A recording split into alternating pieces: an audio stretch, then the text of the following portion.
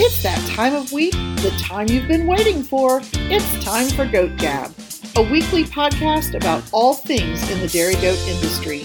Sit back and enjoy an hour or so with your hosts, Laura Warren Hughes and Cameron Jadlowski, as we talk about ideas and topics that matter to the dairy goat world.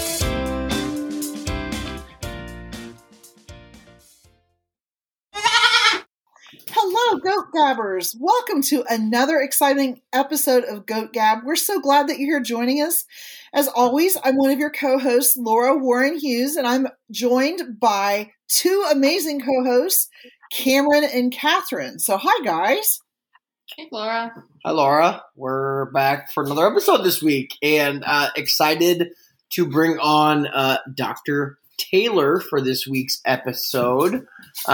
Dr. Taylor is my wife, or sometimes I forget to call her my fiance because my brain goes on autopilot sometimes. Here, Dr. Taylor, do you want to do a formal introduction?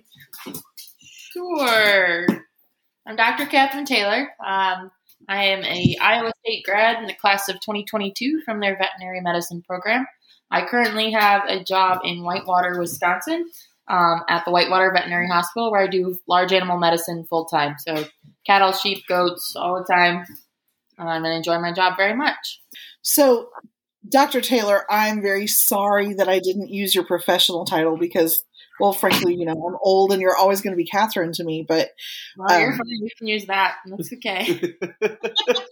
I just think it's so cool to have a vet that has such an extensive background with dairy goats as you do. And I'm sure that serves you very well in your professional life as well as your personal life. Yeah, so we've had goats for 23 years now or so. And it helps too. Mom was a vet, so I kind of grew up with goat medicine and then having goats of my own and then being a doctor myself now. It's come quite in handy for a couple of those cases. But, you as a vet, you always get those cases that are going to stump you. I mean, they just attract to us like magnets. Yeah, we had one of them today too. So that was great. Are you going to talk about it later? No, we can talk about it now. I think we can just jump on to what's happening on the farm. Yeah, sounds good. So we had a lovely day planned. Had a lovely dinner last night with Catherine's family, and then we got up this morning, and from the hours of 7 to 9 a.m., things just got crazy. The house dog ran away for a little bit. She was off exploring. She is back now, but we had to go find her. The other little dog that we have, that's a puppy, chooses violence oftentimes in the morning, so we had to deal with that as well. I'll just let you listeners figure out what that would be. She peed in her cage. And then all of a sudden there was a goat aborting that we thought was aborting. So that was great and eventful. I was milking, and after I got the dog back, and Catherine was taking care of the goat, and she kind of pulls the first fetus out, and what do you know? The kid is alive. And I'm like, oh, okay, what the heck is going on? So I run inside, grab some towels, don't really know how many she has, don't even think about it, just grab a bunch of towels and run back outside to kind of work them all off. She repositioned the second one, pulled that one out, and what do you know? Two little doe kids at 130 days, so 20 days early. So that was quite the excitement this morning. Wow. That's way beyond my limit that I've saved them. So I'm sure that you all had that gut clenching. Oh no. Well, I was thinking, well, I mean, if they're buck kids, okay, no big deal. But doe kids, I mean, that's a different story. I mean, just very, very different than what we anticipated there. And I'll be honest with you, I generally don't have a loss of words for things, but at this moment and this morning, I was at a loss of words. I mean, they're usually not viable when they're this early. So the fact that they've got lungs, they're eating really well, trying to stand, it's pretty impressive. They do not have their eyes open though. So yeah. They went to visit my parents, or as I can call them, Grandma and Grandpa, I guess, today with us. as we had family dinner, and the one doe was like eye squinting, and Catherine was like eye squinting, and I sent a Snapchat of both of them with the same expression. Aw, poor little babies. But they're eating and they're breathing. Yeah, they're eating, they're breathing. They're sitting in front of their space heater right now. We got them we tube fed most of the day today, and then tonight we actually got them switched onto a pan, so they're on our normal protocol. Yeah, so Wow. They will be living in the house for a little bit as well there. And Catherine was like, well, what do we do with these two? And I was like, I don't even want to think about what they are in the equation of goats until they are somewhat viable. So I'm adding to our list preemies because I think that's a great place to start. Right. Kind of like what to expect. But before we jump onto that topic, Cameron, anything else going on your farm? Are you guys at a break in your kidding season now, or? Well, assuming there's no more excitement, we were going to have about a nice little 2.5 week break, and then we had a group of like 6 or 7 that was supposed to go there. So now it's only 5 that's supposed to be in that time period now. But yeah, we're on a little break. We've sold some kids today, so we sold the dry yearling. I talked a little bit about those exit ramps. March 1st is an exit ramp. For me, when it comes to dry yearlings and figuring out if they're going to stay for the show circuit or they need to be moved down the road there for us. So sold the dry yearling as well. Got a buyer coming here in a couple weeks and scheduled out that to come pick up 3 goats. Taking 2 wethers tomorrow to go get to their new home on that. So yeah, just moved a lot of goats out there, and then we busted the milk machine out as well. So that's our excitement. It's always nice when you can get that machine out and you hear that purr of the motor and you're like, oh yes, this is great. It's quite refreshing. Let me say that. Yeah. And sometimes those little yearlings tend to do a little better with that and less kicking and so forth, or at least that's what I found. So we're both nodding our heads here in agreement on that. Laura, what's Laura? I guess and Elizabeth's in the room too. What's happened at your guys' place? Well, she stepped out, but we had, let's see, last Monday on our 3 does that kidded, we ended up with 4 doe kids and 2 buck kids, so that's great, and they're all doing great. And they actually moved out to the garage yesterday, so they're in their big, wide open spaces, enjoying jumping around and having lots of room. And then Elizabeth Sonnen season ended yesterday. She only had 2 Sonnens. One, as you all know, kidded last December, so that was twin bucks. And this one is a a doe that she really likes, but was uneven last year. Despite that, she was able to garner a champion leg, so that was kind of fun. But we were really hopeful. She freshened even this year with 2 great big huge buck kids. So 100% bucks out of her Sonnens. Exciting, and you got them in the garage as well there, so no more room for your truck. No, but we've had hay in the garage anyway, so the truck hasn't been in there anyway. But it's all okay. And her Sonnens, they're huge, big kids. They're bigger than the Alpine kids are already. So, and the mom is milking even out of both sides of her udder. So, some positive things there.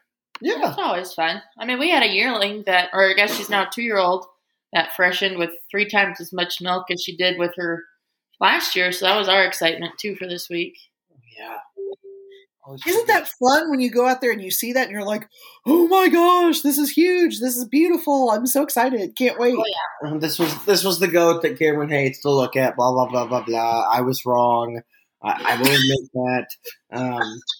She still might be gone, but I mean, the udder just, she's surprised. I think she surprised both of us, to be honest with you. That's great. That's awesome. That's a good thing there. But let's kind of move on. Laura, anything happening in Edgar land here? Well, kind of the maybe the most exciting thing was they did announce the slate of judges for the 2023 AGA National Show. So that's online on the AGA Executive Committee page, and you'll probably see it on other pages because I've seen it repeated quite a bit. So I tell you to take a look at it. I don't really see a need to recap all of it. It's stuff that you can find online if that's something that interests you. But it's nice to see some new faces. Actually, we've got 2 brand new judges for this year, so that's kind of fun. Yeah, absolutely. It's great to see new faces and always new blood to add to the national show pool on that. And the only other thing I'm going to say is I think good things are around the corner as far as maybe some concerns that people have had with NG and its functionality, and we're just going to leave it at that. I don't want to jinx anything, but just, good things do come to those who wait. So thank you everybody for your patience, and just keep your eyes peeled for more good stuff around the corner. Yes. So Cameron wants to go on a rant because we can rant on the podcast because it's our podcast, and it's not really a rant, but maybe it's more of a buyer's beware. Understand, and I want to start this. It's the time of the year we're starting to see a lot of ads pushing Buck Kids, Doe Kids. I think it's important for every buyer to be an informed buyer. Make connections with those breeders and understand that it is a long kidding season. What I'm seeing on Facebook a lot right now is people jumping on the first goat they can find. Maybe it's an addition, maybe it's a Buck Kid. My biggest thing when I see that is, and my question to a lot of people is are they making the right decision? Are they really finding, what's going to be best? Are they just jumping on what's out there? So when you're thinking about, adding a new goat to your herd, maybe don't always react with the excitement of social media and seeing something now that you think you have to have it. Think about, is this the right decision to bring into the herd? Laura, does that make sense? Yeah. So it sounds to me like what you're saying is YOLO, you only live once, does not work well with making purchases for your herd. Don't think that you're never going to have that opportunity again, or just because somebody's selling it's a great opportunity for you, because it may not fit well for you at all, right? Yeah, absolutely. They're on that. So, and I get it. I've bought goats on a whim and on a hunch or what, not done as much research as I probably should have, and they didn't. Some did, and some did not pan out. I'll own to that. So at some point, I will tell the Natasca story, or maybe we'll have Dr. Ed on to tell the Natasca story on how that $1,800 Colorama sale kid did not pan out. Really try to make the most informed decision as possible. And when you're ready to make that decision, be prepared. Talk about how you're going to pay for the animal with that. Is it going to be cash check? You're going to send a money order? How are you going to send that to PayPal? Whatever there.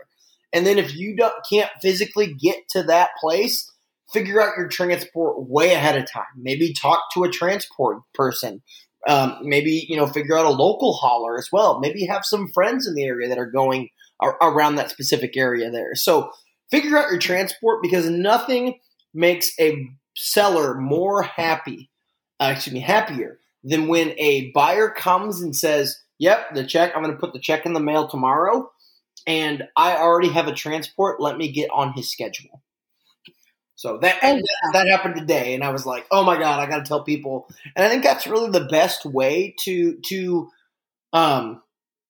really impress your seller.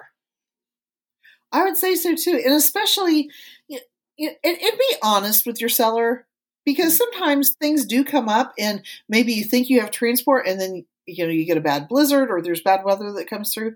Just stay in touch. Don't leave that seller to think, oh my gosh, are they ever going to get this goat? Are they ever going to pick up this kid?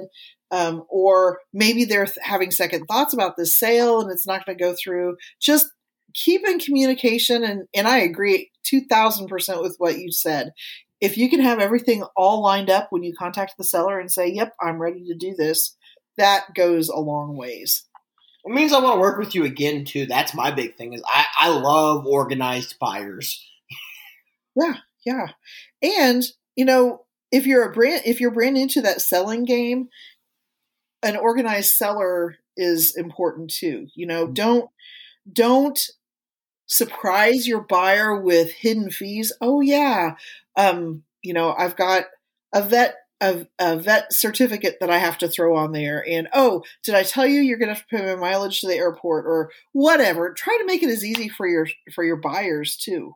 Yeah. Health cert's very important. If your seller requires that or your transport requires that, you as the buyer will have to pay for that. So don't be surprised by that. If there's a crate fee or something like that, or, maybe you have to factor in people's time of shipping animals, because good golly, that is not a easy process sometimes. No, especially if an airport's involved. Not only do you have that cost of the plane ticket, and air transport for kids is great if you can get it to work out, but it's a lot of work for the seller too. To get that kid to the airport and get all that. So there's a lot to it. So be a good buyer and be a good seller. Yep, absolutely on that front there. Dr. Catherine, Dr. Taylor, you ready for the main topic? Sure. Go for it. All right. We stopped last time talking about raising kids because we realized that there's another side to raising kids that hopefully you're not ever going to need any of this information, but I bet at some point you probably will. And that's what you do when certain challenges arise that are typically part of kid rearing for most everybody. And I want to touch on what we started to talk about earlier, and that's those premature babies, what you do when something comes too early. So, Dr. Taylor, how early is too early? Usually anything earlier than 15 days. I mean, even that's kind of pushing it. So like if they're 2 weeks early, they're not viable at that point. During that last week, we start seeing those last 2 weeks, we see hair growth. We see long maturation and development and final skeletal growth. So it's before that, it's pretty rare that they survive or make it. And you want to make extra sure, I would guess, that if you're inducing, that you're not the one who's causing the prematurity problem, because I think anybody that's induced probably has done that once or twice, and it's pretty miserable when you realize, oh my gosh, I was wrong on dates, or somehow I missed a breeding, and these kids are not going to make it. Yep, so late term, I guess we'll call them late term abortions, like those last couple weeks before they actually have their due date. There's not a whole lot of causes in sheep and goats that cause abortions at that point in time. A lot of them are induced by humans. Like you said, someone just induced at the wrong point in time. Another option, kind of in our case, if they get stressed either with enterotoxemia or pregnancy toxemia, the body releases those steroids that causes the fetuses to kind of get stressed, which induces parturition. So with that, I mean, there's not a whole lot of causes that will make them abort that would cause problems across the whole herd. I see. Not good. Talking about those premature goats here, at what point can the goat kind of thermoregulate? We have our heat lamps and we have nice warm bedding for them when they're born, and that's obviously the normal goats. However, for these preemies, I mean, especially the ones in our case here, is at what point can these goats really help thermoregulate themselves? I'm not this is our first set of premature babies that were actually alive, so it's a whole new world for us. But usually after about 5 days or so, they should be eating and growing and getting enough of that body fat within their body, so the brown fat that they can burn and use and thermoregulate themselves. When they're less premature, there's just no extra body fat that they can use as like a store to keep their body warm. So they rely on external heat factors. I wish I could give them some of my body fat in order to keep them warm. Well, and I would assume that premature goat kids are just like human kids. When they don't have that extra fat, they're just burning up so much of their own energy trying to shiver or to keep warm or whatever that they're using all their energy for that. So there's no energy left over for growing or, other things that they need that energy for. Is that a safe thing to say? Yeah. So they'll burn all the energy trying to keep warm that they can't. Basically, they go neurologic because their brain can't function without glucose. And that's why we see those acute deaths most of the time with those babies that are chilled, because their body tries to shunt it all to vital organs, and then it can't keep up with getting too cold. Poor babies. Yeah. I guess if you have a premature kid, what's kind of the first thing if they come out alive? I mean, heat lamp. So, you can even do this in pregnancy toxemia, like if you need to induce your dough early in order to save the dough and you kind of want to give those kids a chance. Using corticosteroids like dexamethasone before the kids are born on the dough helps mature those lungs when they're in utero. When they're born, like these guys, since I didn't know that they were coming, they got dexamethasone afterwards just to kind of help take that inflammation out of their lungs and kind of get their lungs going. You can also use epinephrine a little bit. You don't want to use too much epinephrine because it'll also cause their heart rate to increase way too much. But that helps kind of open those airways and allow them to breathe. Some clinics will use Dopram. Dopram has been shown in dogs and cats, especially those kind of neonates, to help stimulate breathing. In ruminants, there's studies that show it's not as effective. In school they taught us it's not as much of a go-to drug anymore. So they mostly use epi and oxygen just to get those kids breathing and going. And that was an interesting conversation Catherine and I had today, was oxygen. And I was like, well, I guess, yeah, that's an interesting thing to add to your kitting kit. However, I guess, how do you get it? And you don't know when you need it as well there, and you don't ever plan for a premature kitting as well. Yeah, some of our bigger operations, I've got a Club Lamp producer. They get like a liter O2 tank from like their air gas or wherever they get their liquid nitrogen from. And they use that, and they've got a line, and then they've got a face mask that they just clean and reuse every year. And they've saved actually a number of lambs that just get stressed in the birthing process just by giving them that high flow O2, getting off the tank. Very interesting. So these are all things, of course, that you want to work in conjunction with your vet to get access to, right? Because epinephrine is probably not something that you can just order on your own, right? Right. So you do need a script for epinephrine. Whether your clinic allows you to have single doses or a bottle is kind of up to your client-patient relationship. We usually use it in like some of our cases where like they're pretty skilled and know how to either calve or kid or lamb. We feel comfortable dispensing a bottle of epinephrine. They use it for a different number of things, not only prematures, but when they have dystocias and things like that, epinephrine can come in handy. It's also good to kind of have on hand for some of our show guys. They like to take epi with them to shows in case their cows have allergic reactions to bedding and stuff like that when they have these high dollar animals that are at expo and stuff. And of course, that's also a good drug to have on hand if you have an animal that has a penicillin allergy, right? Right. Yep. So like if they have an allergic reaction, epinephrine's kind of the go-to. It's going to give them the most instant release of antihistamine versus if you used like a dexamethasone or a Banamine. Got it.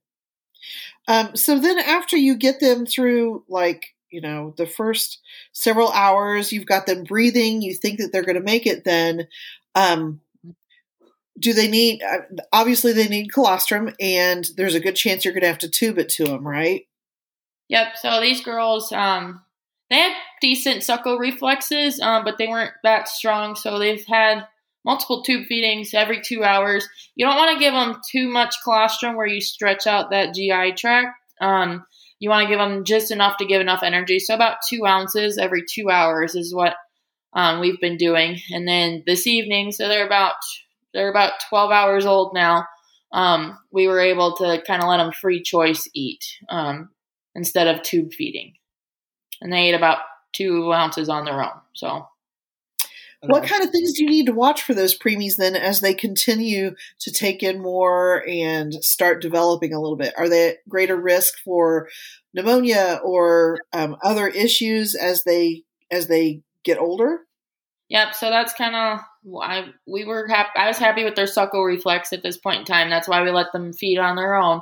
But they are at greater risk for aspiration pneumonia or kind of choking on that milk as they are sucking on it, just because there's a lot of mucus as the surfactant kind of changes over in their lungs, so the alveoli can breathe better. So there's a lot of mucus within their trachea coming up into their mouth, and then that gets real sticky with the milk. So we've been using our snot sucker throughout the day to kind of get their mouth cleared out so they're not choking on like the mucus and stuff that's in their mouth. And for those that don't have a snot sucker, go to Walmart. It was $3. I literally bought it today. So it's a cheap investment to have. Yeah, I like ours. And then you can reuse them. Just wash them out, turn them upside down to dry. They don't get gross. Yeah. So as we continue on this premature path here, everything's good and everything's hunky-dory. I guess what's your thought, and I know it's a thought rather than a clinical thing here, on moving them and transitioning them to the full-time herd as well there. So the actual the babies outside. So so I mean, it's kind of a touch and go kind of thing within the first week of their life. If you can get them past the first 24 hours, you're doing pretty good. But there's other cases where they look like they're doing great, and then all of a sudden they downward spiral because they've got aspiration pneumonia, or their lungs just decide that they can't keep up with getting enough oxygen throughout their blood as they're growing. So, I mean, even though they look like they're great and going really good after about a week, you're still not quite out of the woods. But once they start reaching that normal-ish kid size, like these guys are about 3 pounds. So once they get back up to about 7-8 pounds, you're usually fairly out of the woods. And at that point in time, they're probably at least 2 weeks old, if not older. And it's just kind of just testing them, seeing how they hold their body temp. When you take away a heat source, if they can handle that, how they handle more food, if you're regulating how much they're eating, and so forth. Bless their little heart. So our stakeholders are going to be interested, I'm sure, in hearing how these little girls are continuing to do.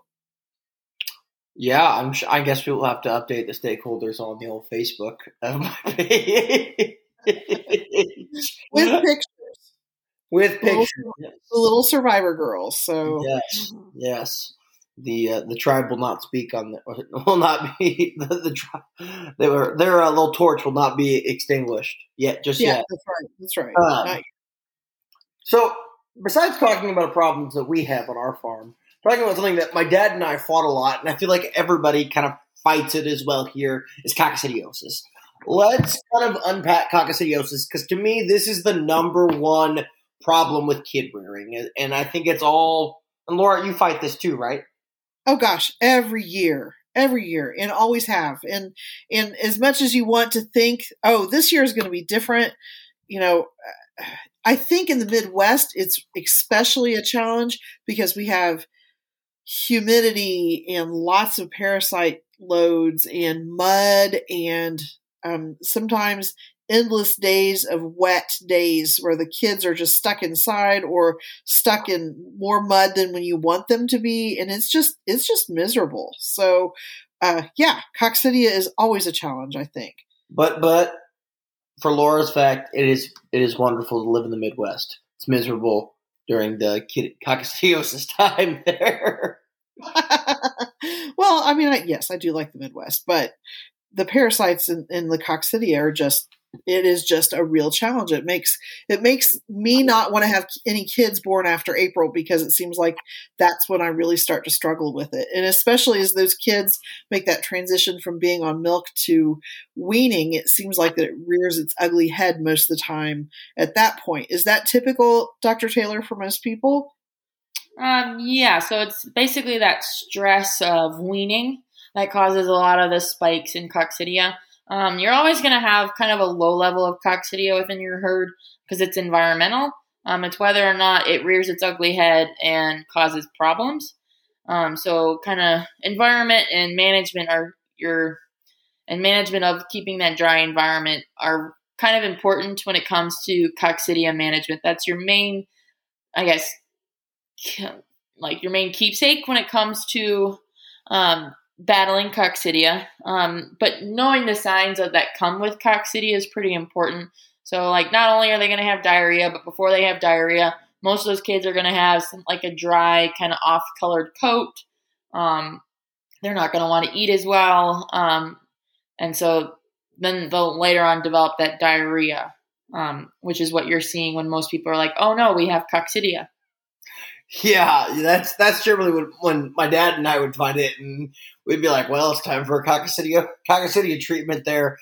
And talking about those treatments, I guess there are lots of different them. Some of them over the counter, some of them veterinary prescription, correct? Yes. So I guess can you kind of walk through some of those, both of the OTC and the script ones? Yeah. So kind of one of the things that most people are probably not familiar with that they have, but it's a good key to use, would be a lot of those kid starters and growers have like a coccidia stat in them, either decoquinate or rumensin. Those are just coccidia stats, so they kind of keep the number of coccidia at bay. It doesn't necessarily get rid of them, but it keeps them from overpowering in those sheep and goats. So keeping our kids on like a kid grower or a starter, that's a really good way, especially when they're about 2-3 weeks. You can start offering them that kid starter and a creep version where they just kind of pick it as they want. And as they get older, just before weaning, they'll be on a good amount of grain where you can get the appropriate levels of that coccidia stat to be really effective in your transition period between being on milk and weaning when coccidia likes to rear its ugly head. So I'm guessing if you can meet that goal of having them eating real well at the time that you're cutting down on their amount of milk, that just really limits the stress then too. So you don't get that big bloom of coccidia. Yep. Cool. So your other options you can use over the counter, not prescription, would be Amprolium, or also known as Corid. You can find that at a number of farm supply stores. Its sister would be sulfadimethoxine. Those are both really good products when it comes for treatment of coccidia. It's just one thing, you have to be careful with those two drugs to not overdose those animals, just because sulfa can cause them to have polio and have neurologic problems if you overdose them. So talking about those there, let's talk about the delivery method of those. Obviously there's, and I've seen it, and I've done it multiple different ways. I've seen it mixed with water. I've seen it mixed with milk. I've seen it just given straight there. What's kind of the optimal delivery route? And I mean, it's different for everybody. And Laura, you probably have seen it done differently as well. I'm not a big fan of Corid. Frankly, I guess I'm lazy. I hate drenching kids with it. I don't feel like that they get a consistent enough amount of it if I just add it to their bucket of water. And usually it's at the time that I'm weaning them, so I don't like to give it milk because, again, we feed in a lamb bar, and I don't feel like I can consistently give it. But I've gotten a mouthful of Corid too many times to know why the goats hate it and fight it so much. It is the most bitter, horrible tasting stuff I've ever had in my mouth. So I'm not a huge fan of it. I've used it before, and it is something I keep in my arsenal, but it is, I don't like using it. That's just me though. It smells like paint thinner. I mean, that's the difference where you see some farms like Corid versus sulfa. It kind of depends what their vet wants to use too, but a little bit of different dosing rates and time periods with those two. The Corid is kind of your most common. Most people mix it with water. Like you said, you don't know if the kids are getting the proper amount that's going to be effective to treat the coccidia. So always individual dosing those kids, whether you want to give them straight Corid or mix it with water so it doesn't have as bad of a taste. but then you're doing a larger dose when it comes to how much liquid you're putting in their mouth. That's the difference there. Gotcha. Well, I will tell you that we have tried the milk, and that just makes the milk taste so bad to my prima donnas. So they don't even eat it. So we've gone to the individual drenching amount there, and that seemed to work okay. Obviously, we've had other problems that have not been related to our cord drenching problems, but yeah, I mean that's how we've always taken the approach here. By we, I mean me and my dad. Me and my wife still have yet to talk about kind of our coccidiosis prevention plan. It will probably not be discussed on the podcast because we will probably yell at each other for differences of opinion. Yeah, I mean, there's different theories. There's different theories when it comes to treatment of coccidia. Some people like it every 3 weeks. Some people like it just as needed. And that's where Cameron and I kind of differ in our opinions. I'm more of a don't treat unless you're having problems kind of person, mostly because I get the goats going really good on with an ionophore in their feed with the Rumensin, so I don't have as much of a problem with coccidia. We usually do treat them at weaning. Just at that point in time, everyone's clear and clean and ready to go going forward. Yeah, and on the flip side of that coin, we've never used a Rumensin-like product before in our kid feed as well there. So we've been pretty aggressive with the cord treatment every 3 weeks, or whenever we said, hey, well, it feels like it's about time for a cord treatment. So that's kind of been our way to do it. And obviously we have differences of opinions, but both have worked out well and both of our favors. So yeah. So Dr. Taylor, I see a lot of people online who are really gaga over a product called Calf Pro, and they put it in their kids' milk and use that as a coccidiostat prevention program. Do you have any experience or any thoughts about this? I haven't had any experience with it. So Calf Pro basically is it's got Lasalicid in it, which is another ionophore. So it's basically the same thing as I do is with getting them on a creek feed. It's just putting that ionophore in their milk to help with the control of coccidia. And my question for those listeners that do use Calf Pro, does it taste as bad as Corid? That is my question. Well, it's different than Corid, Cameron. It's a prevention, not a treatment. Oh, okay. Probably not. Yes, and I have used Calf Pro before. It's usually you get it in a pump, and it doesn't take very much, and you can mix it into we mix it into our lamb bar. It doesn't mix very well with milk. I kind of mixed it up with some water first, and then dumped it in the milk, and it seemed to work okay. I had good luck with it. I felt like that it did a good job. We've kind of gone to using another product called Probac C, and it's a powder, and it is a similar product, but it's just in a powder, and it has some probiotics with it too. And it smells really yummy. Doesn't taste very good, but the kids don't seem to mind the taste of it. It just smells really good. So that's a little bit of another idea. It has the same ingredient that Calf Pro has in it. So yep. Bovatec is the main ingredient with it. Gotcha there. So I guess final thoughts kind of on coccidiosis as a whole. I mean, this is kind of the number one killer as well here. If you're going to let the listeners, Dr. Taylor, know one thing about coccidiosis, what's it going to be? Coccidiosis is the number one cause of unthrifty, ungrowthy goats. So it's really important to be ahead of it because once they are overloaded with coccidia, it's kind of hard to get them back on that plane of growth that you were getting really good when they were younger, especially going into weaning and early on in their life. So, I mean, it is doable. You can get them back, but being on top of your coccidia control and management treatment protocol is pretty important.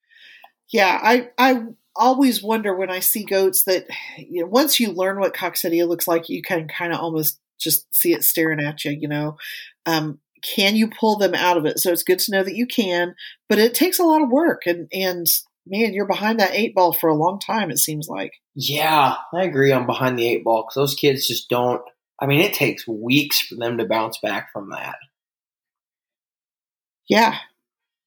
All right, so kind of going into some, we talked about kind of number one, but I think there are some smaller ones as well to just kind of talk about a little bit here. And I want to just kind of start with, I guess, the one that we kind of experienced recently, not in our kids' side of the house, but in our, we've seen it here.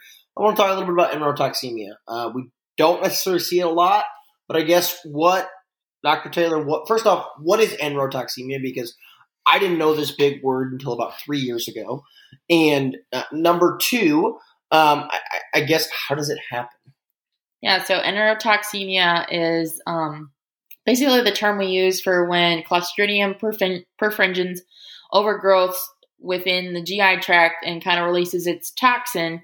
So it causes the enteric tract or the GI tract to have a bunch of toxins that get in the bloodstream, and then they have profuse, watery, bloody diarrhea, and then they basically kind of get toxic shock syndrome from overgrowth. So what happens? It poisons them. Yep. So basically what happens is they have an assault on their GI tract, whether they eat too much grain or there's a change in their feeding program where they get too much of a rich ingredient the one day and then not enough the next day. And they the GI flora gets kind of out of whack. And then when you put them on that high concentrate diet where there's lots of corn or lots of carbohydrates in there, the Clostridium overgrows and kind of has a heyday, as I like to say. And then those overgrowth kind of releases toxins as they break down within the GI tract. So that's why when you have like a major change in feedstuffs with your goat, like either they break into your feed room or you make a really rapid change into hay that is like very lush compared to something you were maybe feeding before. That's why that's when you see enterotoxemia that rears its ugly head. Yep, it's called the silent. It's called the what is it? It kills your best animals for a reason. And it's usually those good doers that are eating a lot that basically get enterotoxemia because they overeat at one point in time. Especially we see it a lot in kids when those heavy growthy kids that are eating really good. And then if you switch feed or if you feed too much one day, and they eat a lot of it, and then that's when they have problems and the Clostridium will overgrow. And there's natural Clostridium already in the GI tract, correct? Yep. So there's always going to be bacteria within your GI tract. Clostridium's one of them that'll be there, and it's a normal GI flora. But it overgrows when you have too much starch in the GI tract. So this is one of those diseases, though, that you can really do a lot of halting to through vaccines, correct? Correct. So CD&T, so that's got Clostridium perfringens type C and D, and then your tetanus are within that toxoid. So using vaccines, both in the dam and then in the kids, especially at weaning with those kids, that's kind of the optimal time to do their CD&T. Some people like to do their boosters earlier when they're 4 weeks and then 6 and 8 weeks, just to get 3 boosters on board. Some other people, just depending on your program, what you want to do and how many vaccines you want to do, sometimes they just do them at 8 weeks and then 10 weeks or 12 after that when they're that old. But using that CD&T in the dams, like 4 to 6 weeks before they kid, really gives those kids a boost in their natural immunity from mom, especially for those first 4 to 6 weeks of their life. So several years ago, we quit vaccinating with CD&T, and I'm going to tell you, we lost 16 goats that year from enterotoxemia before we figured out what was going on. So I guess that leads me to my next question, Dr. Taylor. If you have an animal that comes down to it, can you save them? And what kind of things should you try? Yep. So catching enterotoxemia early is important because if it's later in the game, the toxins is usually what kills them more than anything. If you kind of notice that goat off, or if they've had an assault where you've changed feed or they got out and they went into a bag of feed, it doesn't hurt to booster their CD&T that day and kind of just give them either a penicillin or probiotic, inject like probiotics to kind of get them through to keep the good bacteria up and then the Clostridium at bay. If you do have a doe that's got the really bad profuse watery diarrhea, my go-tos with them, I have CD&T antitoxin. So it's not your regular toxoid that you vaccinate with yearly. It's antitoxin. So that binds with the toxins that Clostridium produces. And I give that both orally and sub-Q. I found giving it orally helps bind with the toxins a little quicker than just giving the sub-Q like the label says. So it is extra label. So please consult with your veterinarian prior to doing so. And then starting them on penicillin, high doses there, and then thiamine. So thiamine's really important because the Clostridium is going to kill a lot of those microbes within the rumen because they're going to be off feed. And that's when we start seeing those goats that later on, after you get them through the initial insult, where you start seeing, where you get over the diarrhea, you can have signs of polio where they get neurologic or they kind of want to stargaze. So the thiamine really helps boost their appetite and keep those good microbes going within the rumen so they can digest feed properly and have that vitamin B within their system. Okay. So one thing I do want to say about the antitoxin, at least I've heard this and I want to put it out in the world. It is very, very, very hard to get at sometimes in some places, and not all veterinarians carry it as well there. So again, I encourage you to have the conversation with your veterinarian and see if you can get some ordered. I think it's been on back order since I want to say Nam, but since Vietnam, but it's been a while since they've actually had it fully stocked on the shelves. Yeah, it's been on manufacturer back order, I think since last May.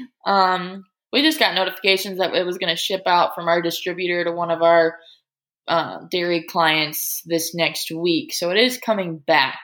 It's going to be in limited supplies. I mean, I usually have a 250 ml bottle in the fridge. It doesn't go bad that quickly. So when I need it, I have it.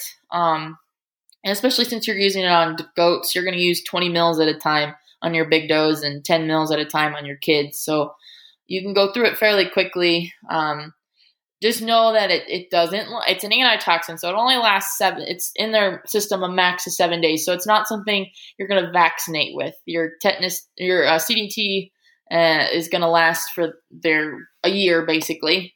In some cases, you have, with a higher Clostridium pressure, like down in the south, especially where it's wet, and they see a lot of different feed changes down there. Some of the clients will do twice a year vaccinations. We've previously done vaccines 2 to 3 times a year just because we were having Clostridial problems on my parents' farm. So it just kind of depends on your location, how you want to treat it, with prevention on the vaccine side and then treatment when you actually have an enterotoxemia case. And one thing I will say about CD&T vaccination, and this is just from my limited experience as well here, is that I think it does. When we started doing CD&T, and we just kind of definitely just changed our mindset recently about CD&T, probably within the last 6 months on my dad's operation.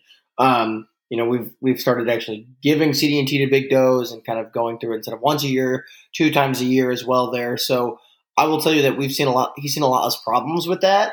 And he's definitely trending more towards using more CD&T. And to me as well, why wouldn't you use it? I mean, we just picked up a bottle at our local farm store. It was like $50 for 250 mLs. It is a cheap, and this is my opinion, a cheap protection. And you're getting a lot more protection for that, less than $1 or like 20 cents per ml on that for your farm. Yeah, I would agree with that too. Yeah, and I mean, with kids, it's kind of, you won't see the signs as much as you see with your big does when it comes to enterotoxemia. With those, they're kids that are off feed, have maybe some diarrhea. We've had cases of enterotoxemia, both our farm, Cameron's parents' farm, and other friends, where those kids just go off feed. They're kind of belly achy, and then all of a sudden they're dead 12 hours later. So those are usually enterotoxemia cases as well. So sometimes, just depending on what your situation is, it doesn't hurt. It's a cheap thing to use if you have the CD&T vaccines or even the antitoxin when you have cases like that. So, go ahead, Laura. I was going to say, so is it safe to say that a cousin to enterotoxemia is floppy kid? So floppy kid kind of depends. It's kind of a colloquial type thing. So floppy kid could either be selenium deficiency, or it could be caused by enterotoxemia, or it could be caused by just a hypoglycemia. So it really depends on where. It's not really a medical term when we say floppy kid. Yeah, Laura, I thought you had one. You said something about it last year, and I was like, "What's that?" Like, I've heard it, and I've heard people talk about it, but I've never seen it before. And I think it's because it manifests usually in a different form or some type of, or like Catherine said, colloquialism there. Yeah. So I mean, most people, when they're referring to floppy kid syndrome, they're probably talking about white muscle disease, which is a thiamine and selenium deficiency. Well, and maybe that's what this was. We had never seen anything like it. It was a kid who was born, who got her colostrum. She was just fine, was maybe a little over a day. And all of a sudden I went out and she was flat on her side and truly floppy, couldn't hold her head up, couldn't do anything. And we saved her. Thanks to you, Dr. Taylor, gave us some advice on some things to try. Gave her a lot of supportive care. She seemed to pull out of it. She seemed to have a relapse a couple of days later, and then she was fine. But I'm just going to say this.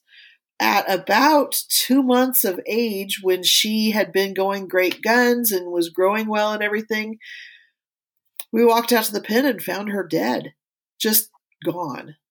So, was it floppy kid? Did she have some type of a genetic issue that we didn't know about? It's really hard. It's hard to say, but I feel like on the internet you hear about floppy kid and things like that. No, I was just trying to figure out kind of the differences with white muscle disease versus enterotoxemia in floppy kids. All right, so kind of moving past floppy kid a little bit here, I do want to. You've talked about this a lot, and you keep mentioning it, and you were like, Cameron, put this on the podcast. I want to talk about this. Polio. You've kind of mentioned it, and I would say your first favorite drug of choice when it comes to goat problems is dexamethasone. Your second one is thiamine.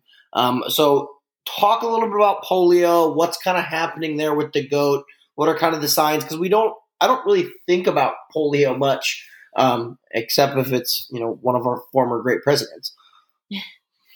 So polio, so it's called polioencephalomyelitis. It's basically a thiamine deficiency. So it's something's causing either the GI tract to lose thiamine or not able to absorb thiamine that causes this deficiency. And you start seeing those neurologic signs because it basically affects the brain. There's not enough vitamin B12 moving around within or I guess it's vitamin B1, sorry, within the system for neurologic performance.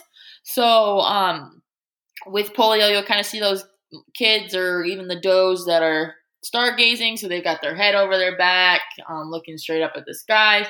You might see a nystagmus where their eye is ticking from left to right or right to left, and just keeps going back and forth. But thiamine, like I said, it's a vitamin, and usually when there's an assault to the GI tract, or like I said, so they can't get the thiamine in, it really needs to be supplemented. And before you see those neurologic signs, you usually with injections over a couple days time period. I haven't ever had a goat that I know of with polio, but thiamine is something that I do always keep on hand just in case. Would you advise that work with your vet, but do have something like that on hand? Yeah, so I usually give thiamine usually when we have diarrhea cases and some like the enterotoxemia cases especially, just because they're not able to absorb that vitamin B at that point in time. And since it's so necessary for neurologic function, I really like to have that on hand, especially in your cases of like rumen acidosis, which is common with enterotoxemia because you've got too much starch and it throws off the pH in the rumen. You'll see a lot of those neurologic signs associated with polio. So having thiamine on hand or working with your vet to get some, everyone's a little different on how they want to treat it. So it's really what works best for your farm. Moving kind of along here, I kind of got two more things. We're running a little long, getting close to that hour time here. We've talked a lot. I want to talk specifically to you about E. coli because I think that's kind of one thing that really comes up, and it can be seen a lot specifically in wet areas, and it can be growing. And we've seen some cultures as well with E. coli's from our farm at some point. So, kind of talking about E. coli and what it can cause there and some of the problems. So I'll kind of lump this up all into one subject, and it's kind of neonatal diarrhea, and I'll kind of give you we'll go through the different causes there. So E. coli, there's two different strains of E. coli. There's K99 and attaching and effacing E. coli. So, usually attaching and effacing has about a 4 to 7 day time period. When they're like, the kids are 4 to 7 days old, you'll notice that diarrhea, it might have a little bit of a blood tinge, but it's usually not as common in our kids so much as the K99 version. The K99 version is usually when they're about 2 to 3 weeks old, where you'll see diarrhea. It's usually white to dark in color, and those kids get pretty sick pretty quickly. And it is environmental related, so especially if you have kids with diarrhea, just make sure you're keeping those pens dry and clean so other kids don't get the feces in their mouth, because then they'll get E. coli diarrhea, and then you'll end up treating that whole pen usually. Another cause of neonatal diarrhea, kind of to go along, is salmonella, which is E. coli's sister. That's usually when they're a little bit older, though. They're usually about 3 to 4 weeks. It's got a longer incubation period, hence why it's usually when they're closer to weaning, you'll see kind of those white, pasty diarrheas, and you'll get really sick there. So those are your two. It smells bad. Oh yeah, salmonella is horrible. It's got a rank stench. You'll know if you have salmonella or not. It smells like death, basically. It's the best way to describe it, like the diarrhea itself. Gotcha. So what's kind of the treatment there besides time or? Yeah, so for both E. coli and salmonella, supportive care is going to be your number one, whether it's IV fluids, oral fluids, probiotics, and then in those cases, both of them are going to need antibiotics for treatment to get rid of the bacteria, whether it's oral or given under the skin. It's kind of up to your veterinarian. And when you have E. coli, salmonella, do you have a preferred treatment method, or do you recommend anything, or? So both for E. coli and salmonella, both of those can be prevented. They kind of go along with their sister viruses, rotavirus and coronavirus. Both of those have similar signs, and they're usually coming together. Usually you have the bacteria causes the virus, or the virus causes the bacteria overload. And all of those can be prevented, usually with that, good vaccine protocols within your females, good making sure all those kids have enough colostrum. And then there are products in the market, kind of like Tri-Shield, that are calf products that work really well in our sheep and goat clients, as well, to help get rid of and give antibodies to help fight off any of those infections. Gotcha there. Well, you kind of, talked a little bit about some of the vaccinations as well here, and I kind of want to build on that. Talking about pneumonia, because pneumonia does happen a lot, and there is some stuff that can be used off-label for goats specifically as well. There, do you kind of want to work us through some of those and kind of give us maybe your hot take? Because I know you have a hot take because you've yelled at me before about this, but kind of your hot take on the pneumonia vaccinations there and what they can and can't do. Yeah. So with pneumonias, a lot of it's husbandry and making sure your ventilation is good, so there's not stagnant air within those pens where it's got ammonia levels really high that's causing irritation within the respiratory tract. So kind of making sure everything's well ventilated and good airflow is really important, and not having too many goats in a pen really can reduce your instances of respiratory disease.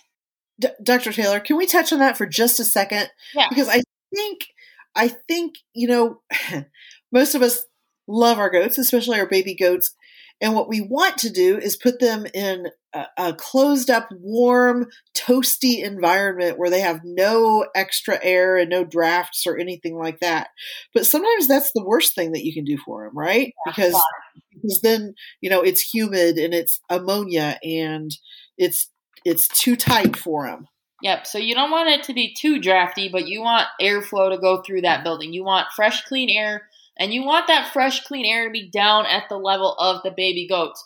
Just because you can smell fresh, clean air up where you're standing does not mean that it's fresh, clean air down by those babies. It might be high ammonia levels. So you got to get down on their level and make sure that air is just as clean as what you're breathing when you're standing up. But yeah, when you keep that high humidity level within the barn and keep it locked up and closed up real tight, from the pee from the goats, because you know how much baby goats pee, that bedding gets so wet that it's going to produce so much ammonia and it's going to cause a lot of irritation. Because if you think about it, those babies are down in that straw almost about half of their day. So if they're breathing in all that ammonia and causing all that irritation to the cells that line the respiratory tract, you're really leaving yourself up to problems with overgrowth of bacteria that naturally live within the respiratory tract or viruses that can get in and cause problems. So with that, kind of what if you want to, besides just making sure you have good airflow and your barn's nice and dry for pneumonia cases, there are instances of vaccines, like Cameron said, that work on the cattle side that you can use on our goats. So there's different products, whether it be Nasalgen or kind of those other intranasal vaccines that can lead to having some cross protection in our goat species. Just because it's labeled for cattle doesn't mean it's not going to work, but it doesn't mean it's going to work 100%. There's minor differences between different viral components that are in the major intranasal vaccines for pneumonia. Your Nasalgen 3 PMH or Nasalgen 1 PMH, which has the Pasteurella and the Mannheimia, those are two of our bacterial causes in sheep and goats that are kind of the number one cause for pneumonia. So those ones are better vaccines to use in our goat species than just the straight Nasalgen 3. And if you're going to use those, usually it's given at time of birth and then boosted at that 4 to 6 week mark. And then anytime if you're going to like a show that's going to be enclosed, kind of like we've experienced with the Indiana State Fair, that's one of them where the ventilation's not super great. It doesn't hurt to booster those vaccines. Some people see good efficacy with it where they have great protection. Other people still come home with pneumonia. So it just kind of depends on what causes the pneumonia in those animals and if it's going to be covered by that vaccine or if they get proper immunity from that vaccine.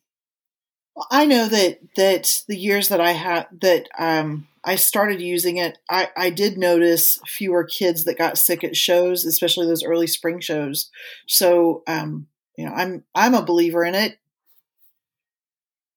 Yeah, so it does have its place. I mean, I honestly think it works good in most cases. I don't use it a whole lot just because on our farm we never really had so much of respiratory problems. And the shows we did go to were usually like 1-day shows, so they didn't have a whole lot of stress factor into it. So for us, I mean, like I said, vaccines and antibiotics will have their place within everyone's herd. And just because one herd does it doesn't mean your herd has to do it.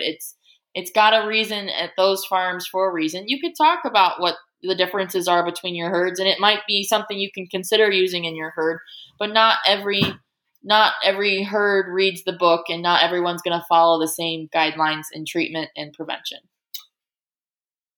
Well, as we kind of, Laura, I think it's good to kind of wrap up here now. Sure. So before we do this, I kind of want to caveat all this conversation here, and I want Catherine to reiterate that you are a licensed veterinarian. Yes, so I am licensed. Just because you hear things on this podcast does not mean it is for you to use. I mean, you can talk to your veterinarian like that. They're your go-to person. They are the ones you're supposed to work with.